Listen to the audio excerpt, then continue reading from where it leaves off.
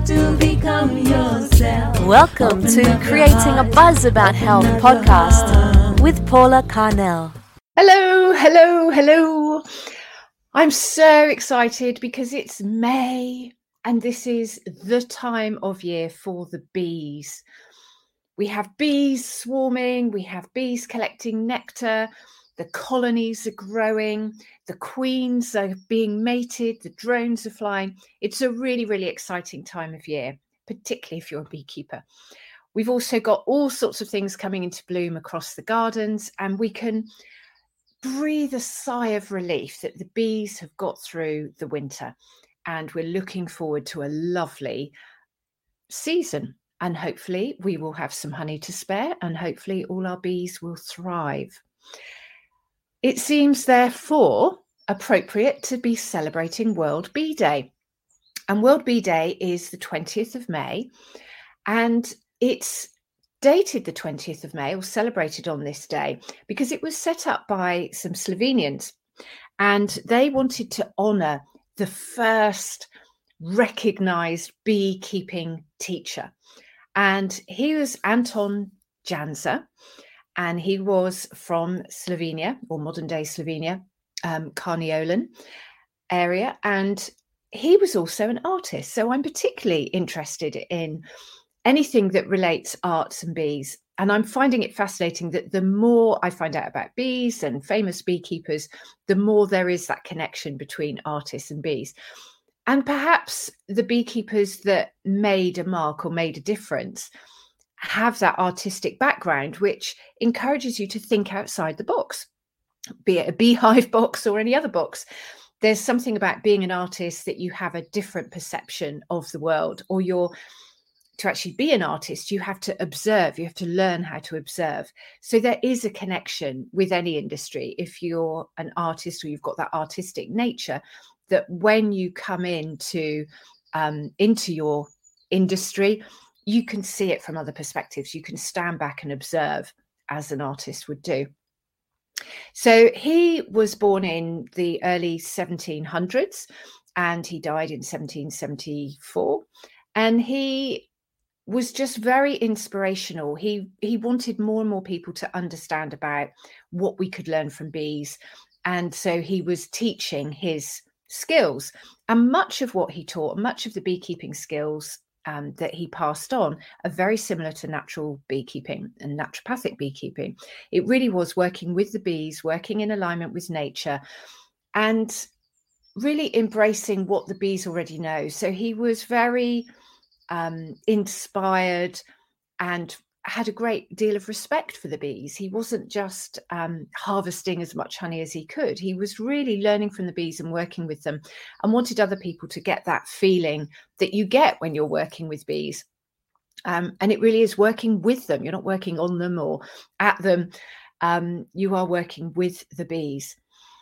So what can we all do on World Bee Day, or what are we celebrating? So it's a way of getting people who perhaps aren't beekeepers or weren't aware of bees to start looking at bees, or even looking for bees, and becoming more conscious about the impact that human behavior is having on bees. And this is really, really relevant now, as we are seeing such huge declines. I was looking at the UN have a page about World Bee Day because they acknowledge it as an official day. And they are saying that bees and all the other pollinators, like butterflies and bats and hummingbirds, they're also increasingly under threat from human activities. So it is our impact on the environment. We are living outside of nature instead of part of it.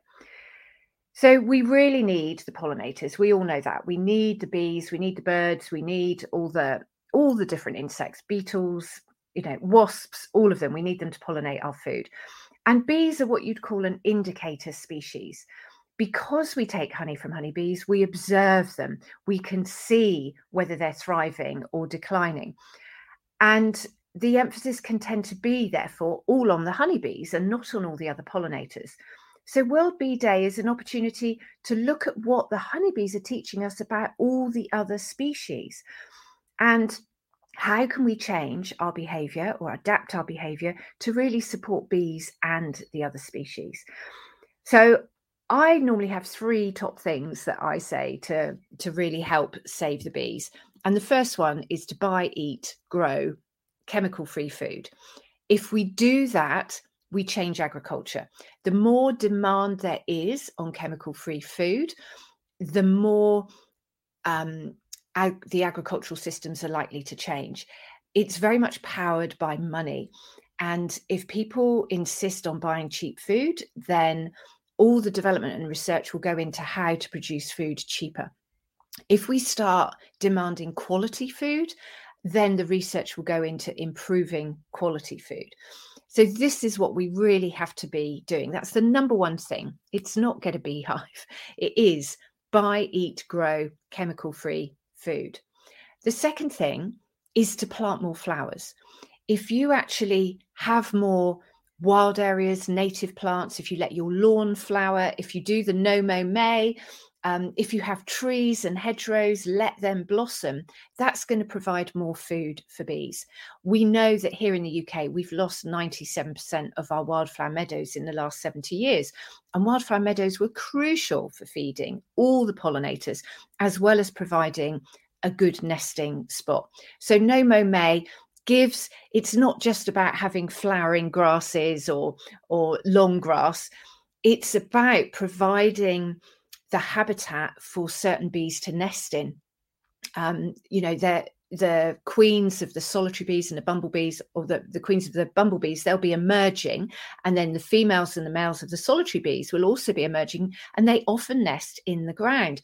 And they'll only have a few weeks of activity where they're mating, they're going off pollinating, whatever their specific plant is that they're associated with. They'll be laying the eggs, bringing back the nectar and pollen, and then those colonies grow. So with the solitary bees, once they've mated and laid the eggs and provided each egg with a bit of nectar and pollen, they seal them up in little cocoons, and then the adults die. So if they have a period of time where they can actually do this and go back into the soil, anything else we do on the land doesn't affect them. So it's not just about having long grass and maybe letting daisies flower or more dandelions. That is part of it, but also it's leaving the soil at this really active time of year. The bumblebees, the queens, will be emerging now, and they'll be looking for a site where they can start making their little wax cups and laying the eggs and giving each egg nectar and pollen. But those colonies will actually grow up to between 50 and 200 bees through the summer months. And so they need places in the soil, and quite often bumblebee species will nest in tufty grass, banks, the roots of trees. So it's allowing that kind of habitat. So it's planting flowers and maintaining habitat.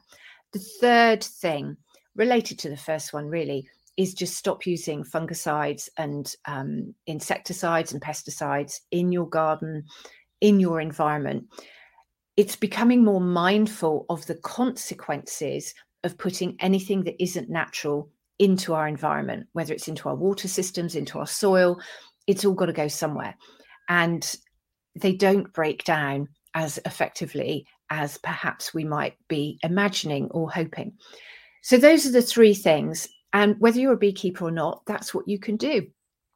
And then if you want to carry on, then I've got this great list that the UN have shared about what they think people can do more.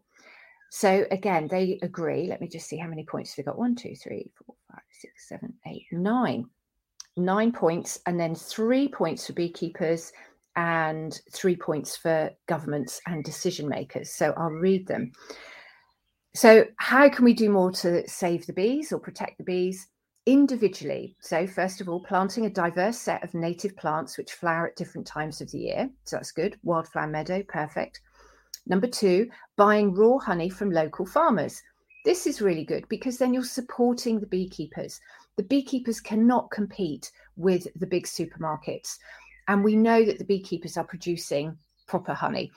Honey is the second most adulterated food. So the cheaper the product, the more likely it is that it's been adulterated and isn't real honey. So to make sure you are buying real honey, buy it from the beekeepers or buy it from a really trusted source. The next thing they say is buying products from sustainable agricultural practices. So, yeah, looking at sustainable agriculture, regenerative agriculture. So if you're buying your food, think about where it's coming from. Then they say avoiding pesticides, fungicides, or herbicides in our gardens. Brilliant. Next, protecting wild bee colonies when possible. So if you know that you've got some wild bees, some native bees, solitary bees, or bumblebees living in your environment, then just try and protect that area. Don't mow that bit of lawn for a while, or don't trim those tufty bits of grass. And if you know that you've got wild honeybees living in a tree, then just protect them. Make sure nobody's going to be trying to destroy them. Or if you have wild bees living in a building, just try and protect them. Don't just get a pest controller in to kill them. It says here sponsoring a hive. There are quite a lot of beekeepers who offer sponsorship deals so that you can support the beekeeper, but you also have a connection with that hive. It costs a lot of money to be a beekeeper, for all the equipment that you need and the time and the responsibility. So sponsoring a hive is a really good way of helping bees and helping beekeepers. After all, the beekeepers know what they're doing. So rather than you starting from scratch and just trying to learn from zero, you might as well support somebody who's already established and has all the kit. Making a bee water fountain by leaving a water bowl outside. Bees do need water. And when we're having hot, long summers, then it's difficult for them to drink. Now, moss is really good in your lawn because it holds on to moisture. And I often see bees in our lawn where we've got moss, just sort of sucking the droplets of water that the moss retains. And moss appears in a land to actually make the land more spongy and to hold more water. So as we get warmer seasons, we do need to look at what are we doing to retain the moisture in our soils. If you do a bowl of water to feed, to give the bees water, then put some pebbles in or marbles. So the bees have got something to stand on. They can't swim. There are studies that show that bees will flap their wings and get across a water level if they need to. But if you have a lot of bees and it's really hot and they just want to drink, just make it a bit easier for them, something that they can stand on or sit on and just drink the water and then fly away again easily. The next thing you can do is helping sustaining forest ecosystems. Now, we need forests all around the world. And what happens with the forests in one part of the world affects the weather on another part of the world. So another way of supporting forest ecosystems is, for a start, just try and maintain all your local ones, but really become more engaged in supporting forest ecosystems further afield. So, for instance, Nicté Honey, they support the dry forests in the Yucatan in Mexico. So by buying their honey from their beekeepers in the Yucatan, you're actually supporting the forests. The same as Madagascar. If you buy Madagascan honeys, the beekeepers there defend their trees with rifles because they know how important trees are for feeding bees. Honeybees need at least an acre of flowering plants. An ancient tree can have the equivalent of 5 acres of flowering plants. So trees are really, really vital, as are our forests. Then they say raising awareness around us by sharing this information within the communities and networks. The decline of bees affects us all. That's absolutely true. The bees are in the same environment as us. If we lose the bees, it's our environment that's killing them. And what's that doing to us? Then the UN says, as beekeepers or farmers, we can 3 things: reduce or changing the usage of pesticides, diversifying crops as much as possible, and or planting attractive crops around the field, and creating hedgerows. Brilliant.